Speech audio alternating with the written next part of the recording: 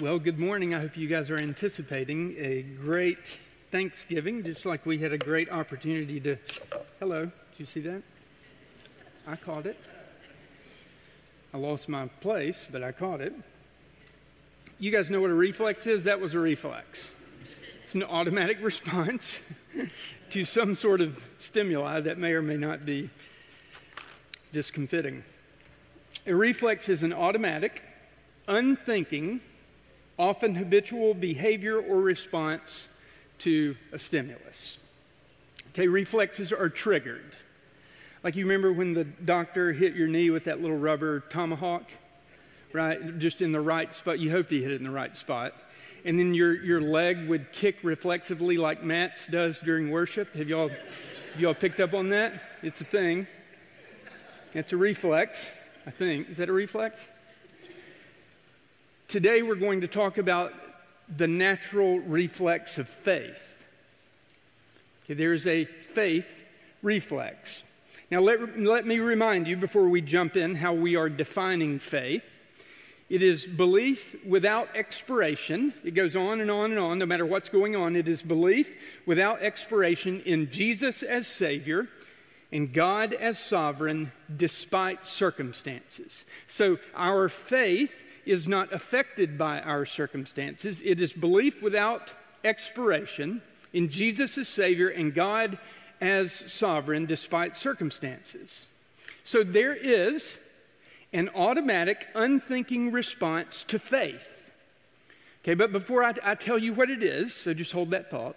Before I tell you what it is, I want to play a little game for some of you Bible trivia buffs, okay?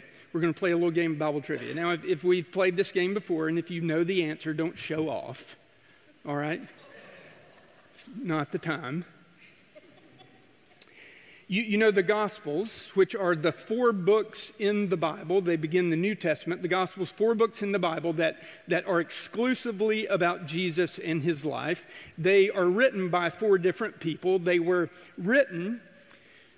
Their intent was to establish Jesus as the Messiah, the Son of God. So each one of those writers, writing from their perspective, picked out events in his life, miracles that he performed to paint a picture, a portrait of Jesus as God, right? So each of them chose different things.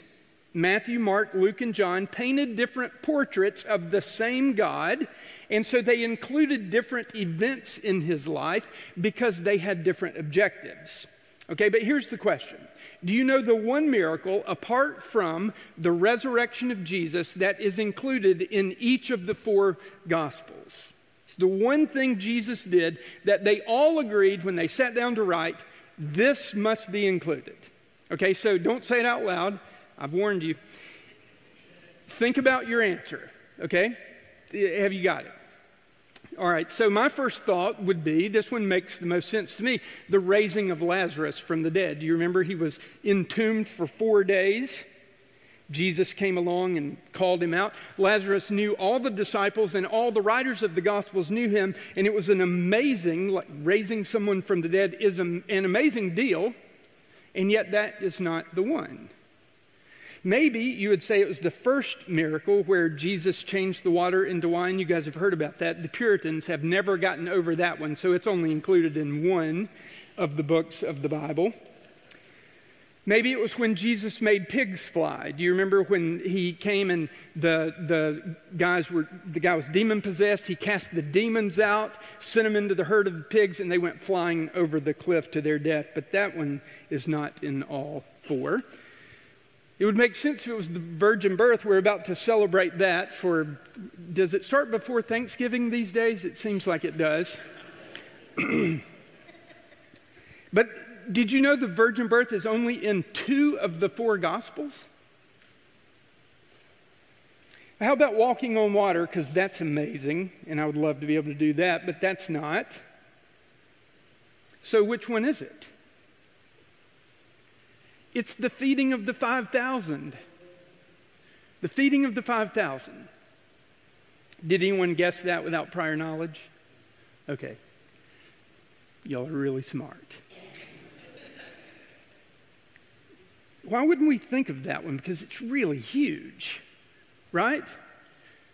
The reason it's included in all 4 of the Gospels is because it tells us something about God. It tells us something about Jesus. It reveals something about ourselves. But what we're also going to find out today is that it informs us about the reflex of faith.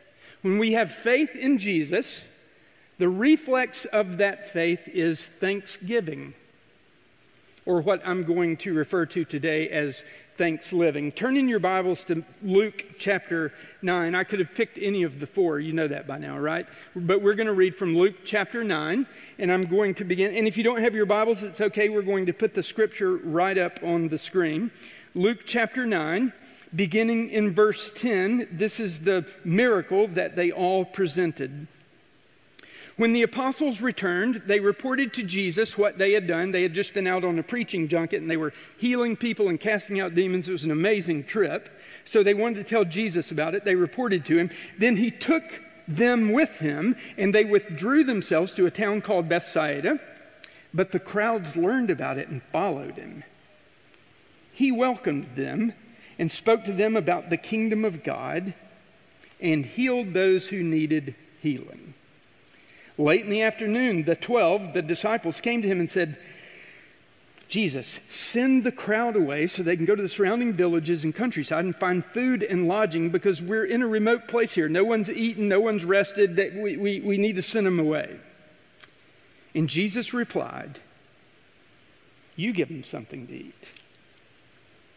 They answered, well, we have only 5 loaves of bread and 2 fish. Unless we go buy food for all this crowd. About 5,000 men were there. 5,000 men, not including women and children. But Jesus said to his disciples, have them sit down in groups of about 50 each. And the disciples did so.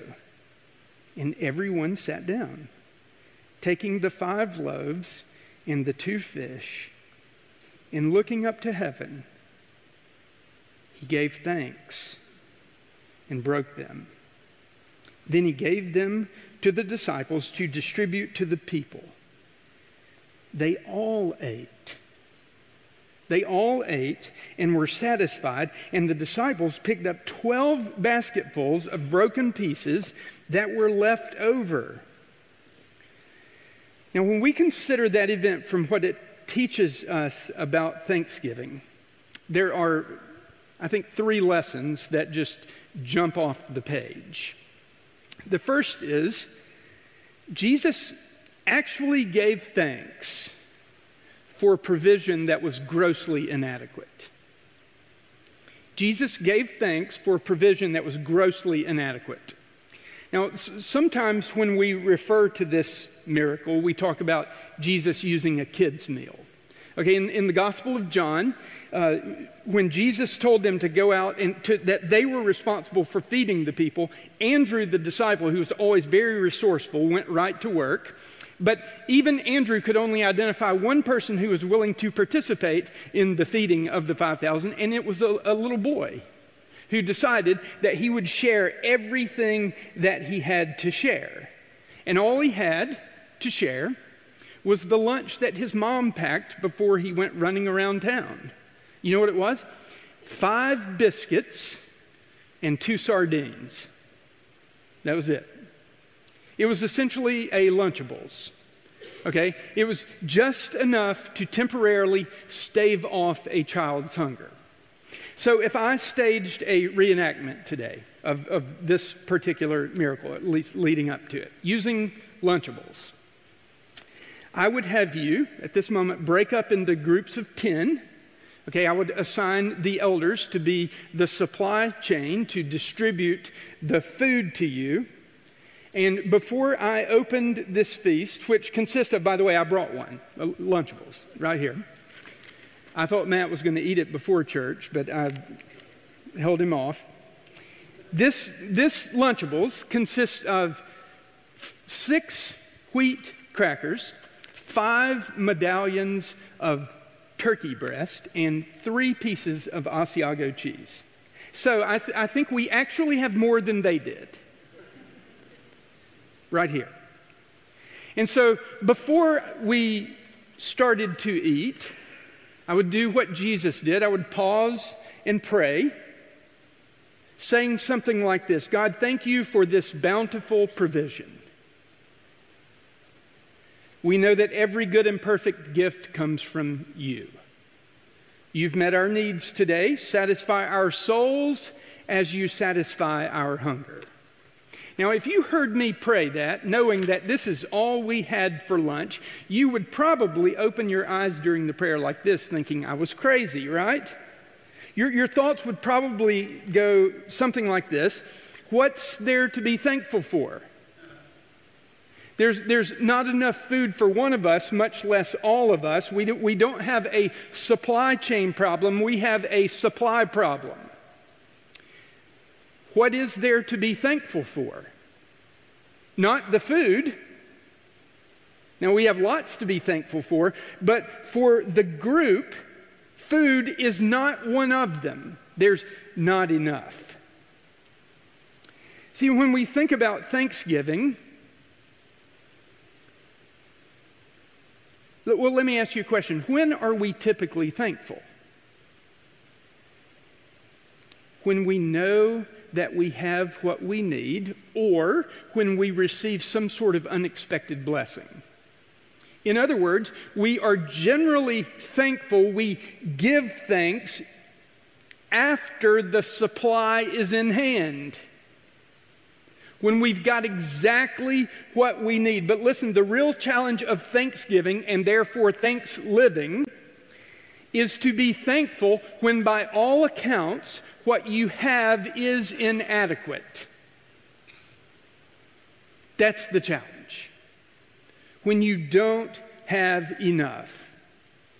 That's when Thanksgiving in lack, is the reflex of a vibrant faith. It is believing when we don't see what we need. Now, it is remarkable to me that Jesus had the people sit down and prepare to be fed. He told the disciples that they were going to feed them, not maybe. He said, you are going to feed them. And then before he had adequate supply, he said, let's bow our heads for the blessing. And he prayed and gave thanks. Now, why is that remarkable? Because our tendency is to give thanks after the bread multiplies, not before. Before, we wonder, is God capable? What are we going to do? But Jesus gave thanks before it multiplied. Now, you may argue, and you would be right, that Jesus knew exactly what was going to happen with the bread. I give you that. He knew that he would be supplied with what he needed, and you could say if you knew what Jesus knew, then you would give thanks too. Right? Well, we do know that. We do know. Jesus taught about life in the kingdom of God, what it means to live by faith. And he instructed those of us who live by faith, who have faith in him, not to worry about what we will eat, drink, or wear. Paul actually tells us that God will meet all of our needs according to his glorious riches in Christ Jesus. Those are promises from the King of Heaven, who owns the cattle on 1,000 hills. He's got plenty. So we do know that. Jesus knew that. So when he gave thanks to God, he was actually modeling the right response, the living faith reflex for every follower of Jesus Christ, regardless of their circumstances. And that's the lesson here. In all circumstances, give thanks, especially when there appears to be little to give thanks for. Here's what Paul wrote in 1 Thessalonians chapter 5, beginning in verse 16. He said, rejoice always, pray continually, and Give thanks in all circumstances. Give thanks in all circumstances. If you want to know what God's will for you is, this is it. Give thanks in all circumstances, for this is God's will for you who are in Christ Jesus. That's understood. It's God's will for you in Christ Jesus. This is what God-pleasing faith does. It's living with gratitude. It is God's will for those of us who are in Christ Jesus to give thanks no matter the circumstances. We give thanks for what we have, even when what we have doesn't seem to suffice. It doesn't seem to be enough. God's will is for us to say, here's what we've got. It came from you. You say it's enough. Thank you. Give thanks. I look forward to seeing what you're going to do with it. That's what Jesus did when he held that Lunchable up to God. Thank you. What will you do? When that's our response in all circumstances, we move from being a person who offers conditional thanksgiving to real and continual thanks living, which is God's desire for our lives. That's what God wants for us. It's his will. God wants us to give thanks, even when what we have doesn't seem to be enough. Now, the second lesson Jesus teaches is that he actually tells us what it means to be thankful. Now, I understand that you know good and well what it means to be thankful. If you've had children, you've spent like all their formative years saying, say thank you, say thank you, say thank you. Thank you is what we do when someone does something good for us. The truth is there is more here than meets the eye. There's more to it than that. So I want to dig in. The scripture says that Jesus took the bread and the fish. He looked up to God, offered it toward heaven, and the Greek word here is eulogeoed. That's what he did, giving thanks. It's eulogeoed. Eulogeo is a compound word which literally means good word or good talk. So he held the 5 biscuits and the 2 sardines toward heaven and talked good about them. Now, we get our word eulogy from this Greek term, and it means to give tribute to. It is to give tribute. There is no space in that word for bad talk or complaint. It strictly means to speak well of.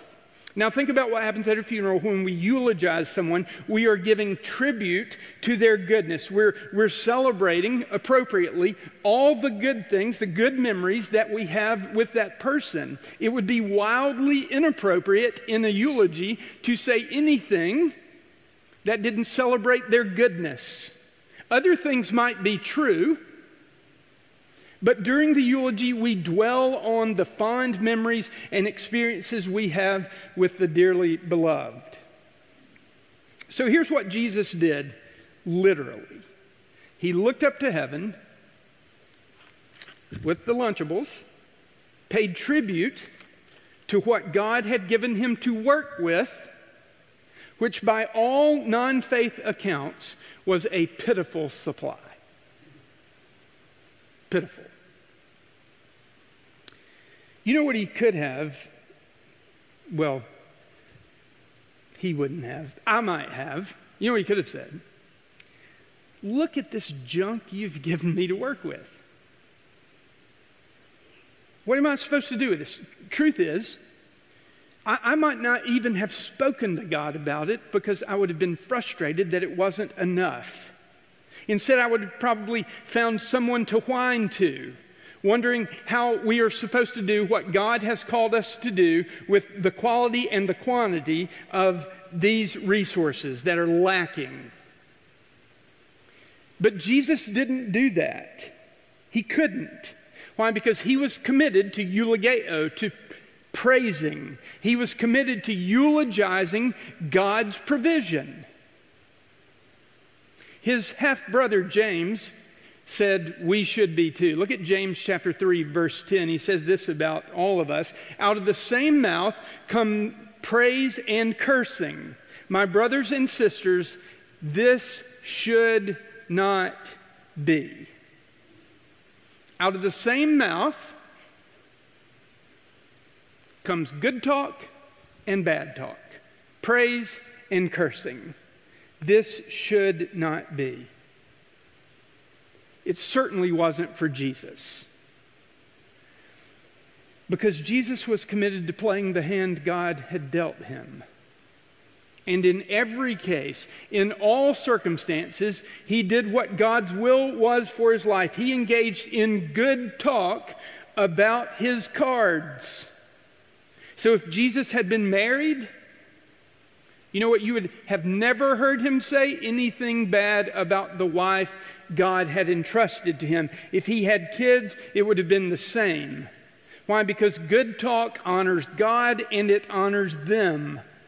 If Jesus had had a job, he would have given thanks for it. Jesus was always engaging in good talk because he knew that God loved him and was going to work everything out for good, especially those things that appeared to be bad or inadequate. So no matter the circumstances, Jesus was thankful. And notice, he was thankful publicly. It's one thing to give thanks in your prayer closet, but Jesus stood out there in front of 5,000 people, men, plus women and children, and declared, I believe we have something to be thankful for here. A little boy shared his Lunchable, and we're about to eat. Thank God. Now, I just want to challenge you for a minute here as we move into Thanksgiving. It's a week that should be a celebration of the way we live, Thanksgiving. Following Christ means acting like Christ, which depends upon developing good talk about people, places, things, opportunities, and especially challenges. Especially challenges. Here's what I know. You can't be thankful and complain at the same time. Try it. Not to me. Find somebody else. You can't be thankful and complain at the same time. Now listen, I'm not saying to deny truth. I'm not saying that there isn't a time to vent, okay? Don't live in denial. It doesn't make things better. It actually makes you bitter. But at the end of talking about expressing to someone that's close to you who knows where you're headed and what you're about, then in the end, the choice we make is to thank God for what he has given us. It is the faith reflex where we believe God is going to meet our deepest needs. The scripture says, be angry, but do not sin. Be sure that when the tidal wave of emotional frustration passes over you because you're experiencing what you believe to be a lack, then get your feet under you, giving God thanks for what he's going to do with the hand you've been dealt. God is going to work it out for good and you'll see it. Here's the deal. Sometimes we miss what the good things that God is doing because we've spent all our time complaining. And we're not even looking for the good that God is doing. When you eulogize your challenges in faith, you're setting yourself up to see God at work. That's what it means to be thankful. We eulogize our challenges, believing that God is going to bring the best from what feels like the worst. And third and finally, thanksgiving leads to satisfaction. Now, I need to say this. I'm not saying that when we are thankful, we can create ex nihilo, we can create from nothing, that our words become our reality. That's not what I'm saying at all. Thanksgiving isn't magic. Okay, good talk isn't like abracadabra where stuff starts to multiply like loaves and fishes on the seashore that day. That is not what I'm saying. My hunch is I could stand up here all day and espouse the virtues of this particular luncheon package, whatever this is, and I could just talk all day, and it would never become more than 6 crackers, 5 medallions of turkey, and 3 pieces of Asiago cheese. I could hold it up and pray over it, call you all to come up here and pray over it, and we would still have one Lunchable. Turkey, cheese, and crackers. Thanksgiving may not always change our resources, but Thanksgiving always changes us. By turning our focus to God in faith, what happens is our perspective changes. God just lifts our eyes so that we can see what He's doing. And when we're looking for Him, if we seek, we will find. And when we're seeing and trusting His plan, we begin to live in the easy rhythms of His grace, and we begin to experience the fullness of joy that Jesus prayed that we would have. We will know satisfaction as we have never known it, as thanksgiving gives way to thanks-living. But it starts with being grateful. Now, when we talk about this story in Scripture, we always refer to it as the miracle of the feeding of the 5,000. But I'm going to propose today that we have mislabeled this particular miracle. Because the text says 2 things that happened. There were 2 things that happened to the 5,000 that I think are really noteworthy. Do you remember what they were? Look at verse 17 again in Luke chapter 9. They all ate, all of them, 5,000 plus women and children, and were satisfied. Satisfied. Now let's just stop right there. How often are you satisfied? 15,000 people ate one meal consisting of biscuits and sardines.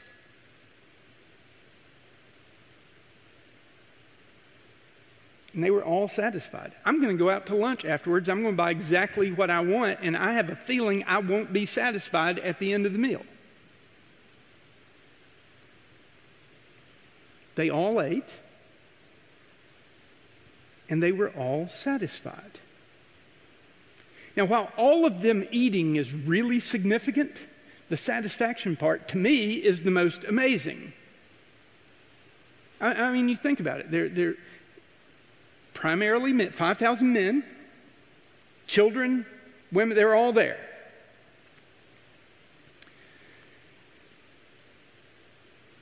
They're all satisfied? Everybody.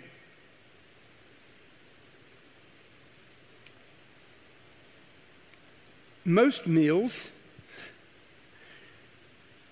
I just find it hard to be pleased.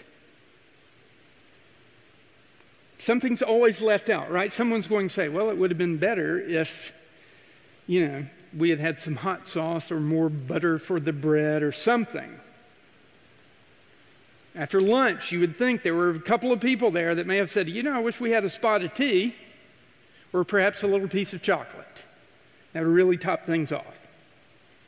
Yet the result of this meal is that 5,000 men ate and were satisfied. So what gives? How did that work? Well, the word satisfied here doesn't actually mean satisfied the way we use it. The word means full.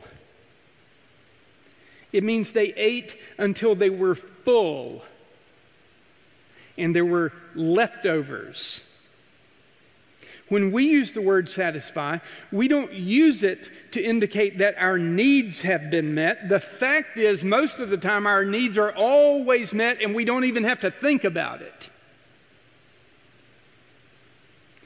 These people actually wondered where their next meal was going to come from. They lived every day like that. Every day. We don't have that. I bet you know exactly what you're going to eat Thursday for Thanksgiving, don't you? And where you're going to get it. Or what you're going to make.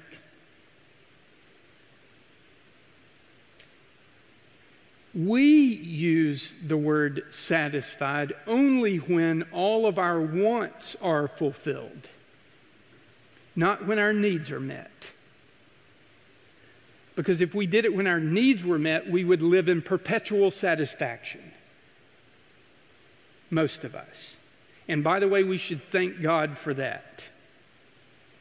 That's why you hear people, it's interesting if you really stop to think about it, but you hear people who get a new house. They move out of their old one, they've identified the house they want to move into, and they move, and then they're not satisfied. You get a new car, and it's not totally satisfied because someone has one that's a little bit better, a little bit bigger, a little bit prettier. But if you were homeless and got a new house, my hunch is you would be satisfied.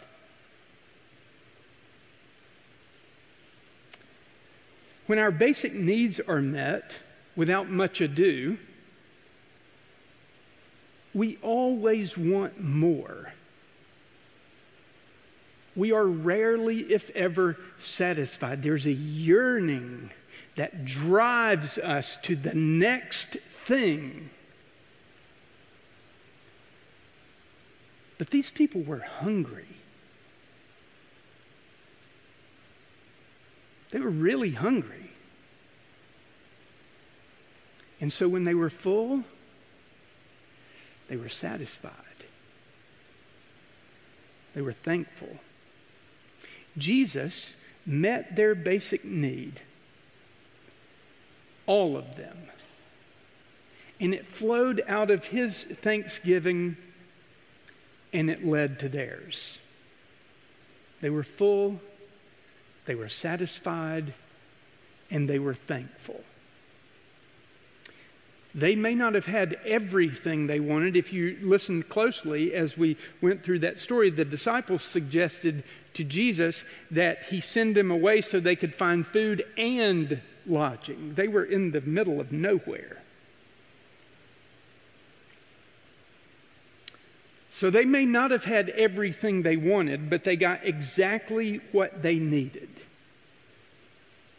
Now, offering thanks to God leads to seeing and appreciating the good things that God has provided. It leads to satisfaction. Now, what happened on that hillside for 5,000 men plus women and children was a foreshadowing of what would come for all mankind, for you and for me. See, there was another time when Jesus took bread, gave thanks to God for it, and broke it. He did this for a much larger group, but he was in a much smaller audience.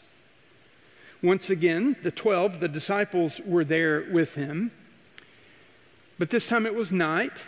As a matter of fact, it was the Last Supper that he would share with his disciples. Once again, he was breaking bread to be passed out so that others could partake and be satisfied. But this time, the bread was broken in symbolism. It symbolized the breaking of his body, which would give all who would come and believe ultimate satisfaction because it met their ultimate need. It was the bread of God. Jesus said in John chapter 6, verse 33, "For the bread of God is the bread that comes down from heaven and gives life to the world. Jesus was referring to himself. And then in verse 35, he said this, Jesus declared, I am the bread of life. Listen to me. Jesus, who broke the bread and multiplied it, said, I am the bread of life. Whoever comes to me will never go hungry. Whoever believes in me will never be thirsty. What is he saying? Come to me and be satisfied. Remarkably, the death of one man satisfied the payment for all our sins, and now all who come to him in faith can taste and see that the Lord is good. Listen, I've got news for you. We have one great need. We live in the richest country. We are the richest people in the history of the world. And we have one great need that none of us can escape. And that is the need to be forgiven for our sins and reconciled to our Creator, reconnected to the God who created us, to have a relationship with us and love us. And when that need is unmet, let me tell you, that defines why. It answers the question why we are perpetually unsatisfied. Because nothing will meet that yearning that we have to be connected to our Creator. Nothing.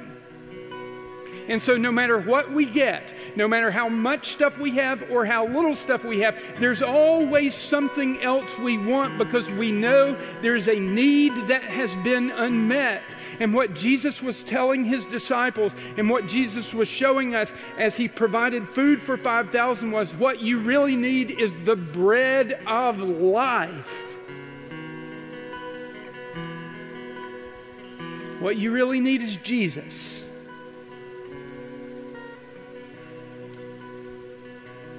And until we have a relationship with God and the forgiveness of sins has been established and we are reconnected to our Creator, until we have that sorted out, nothing will ever satisfy. We will be in perpetual pursuit of the next thing.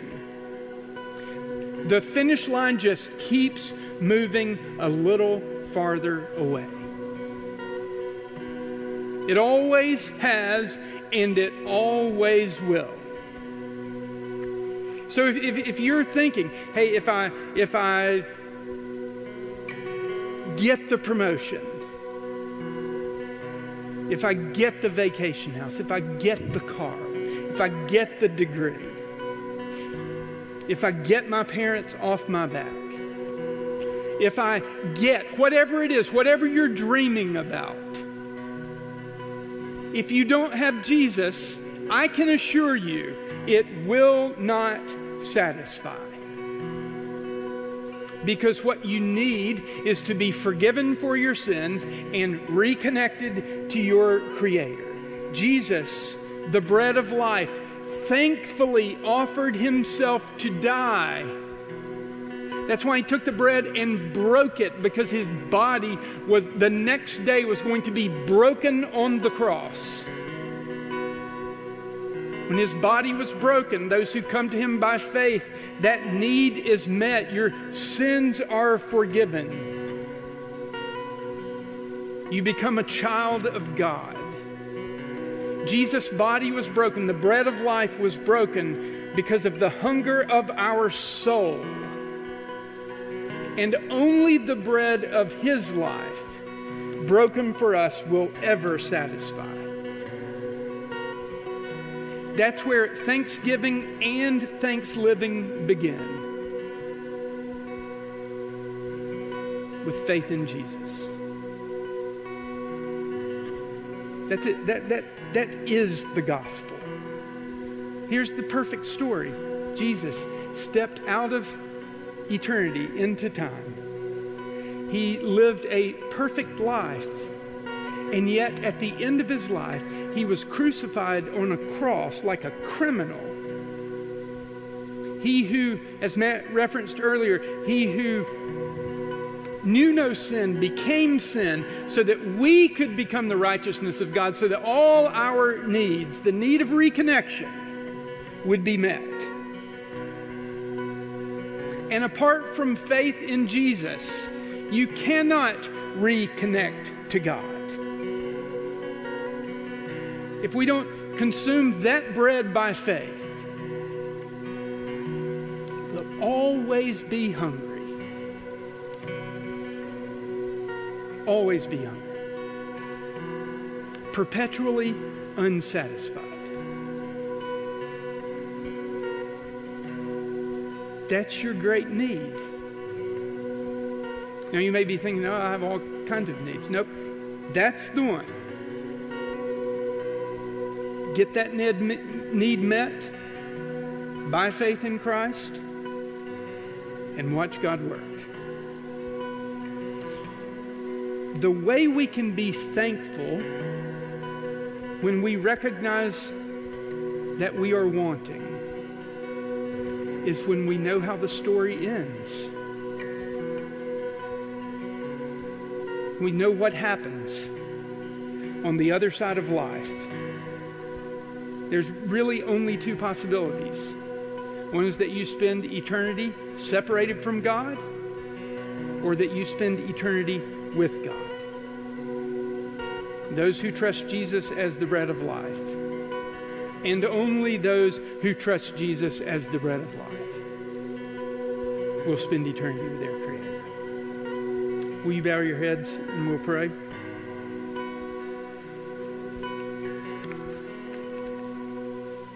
Lord, just like those folks on the hill that day must have looked at those 5 biscuits and 2 sardines and thought, there is zero chance that he can feed the masses, the world that we're sitting in right now.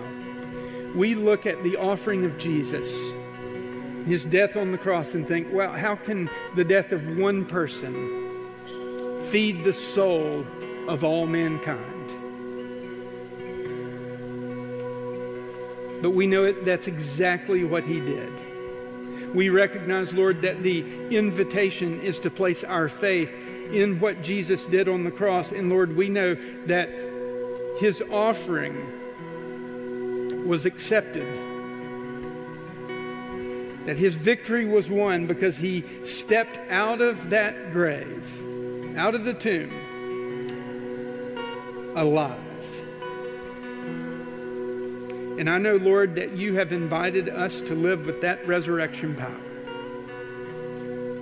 That we can know victory when the world looks at us and sees defeat. That we can be satisfied when we are wanting because of Jesus.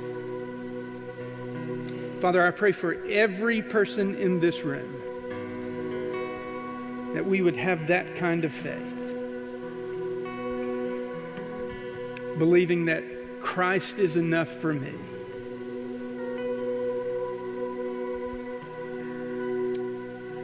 And Father, if any have come here today and they don't know you, I pray that by your Spirit you would draw them to yourself. That you would illumine them to this life-changing, life-transforming truth, the path to satisfaction.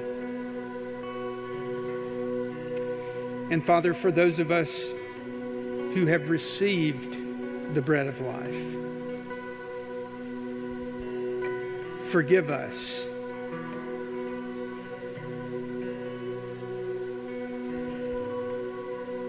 for not living out our gratitude. By your Spirit, Lord, lead us to thanks living for your glory and for your kingdom. In Christ's name I pray. Amen.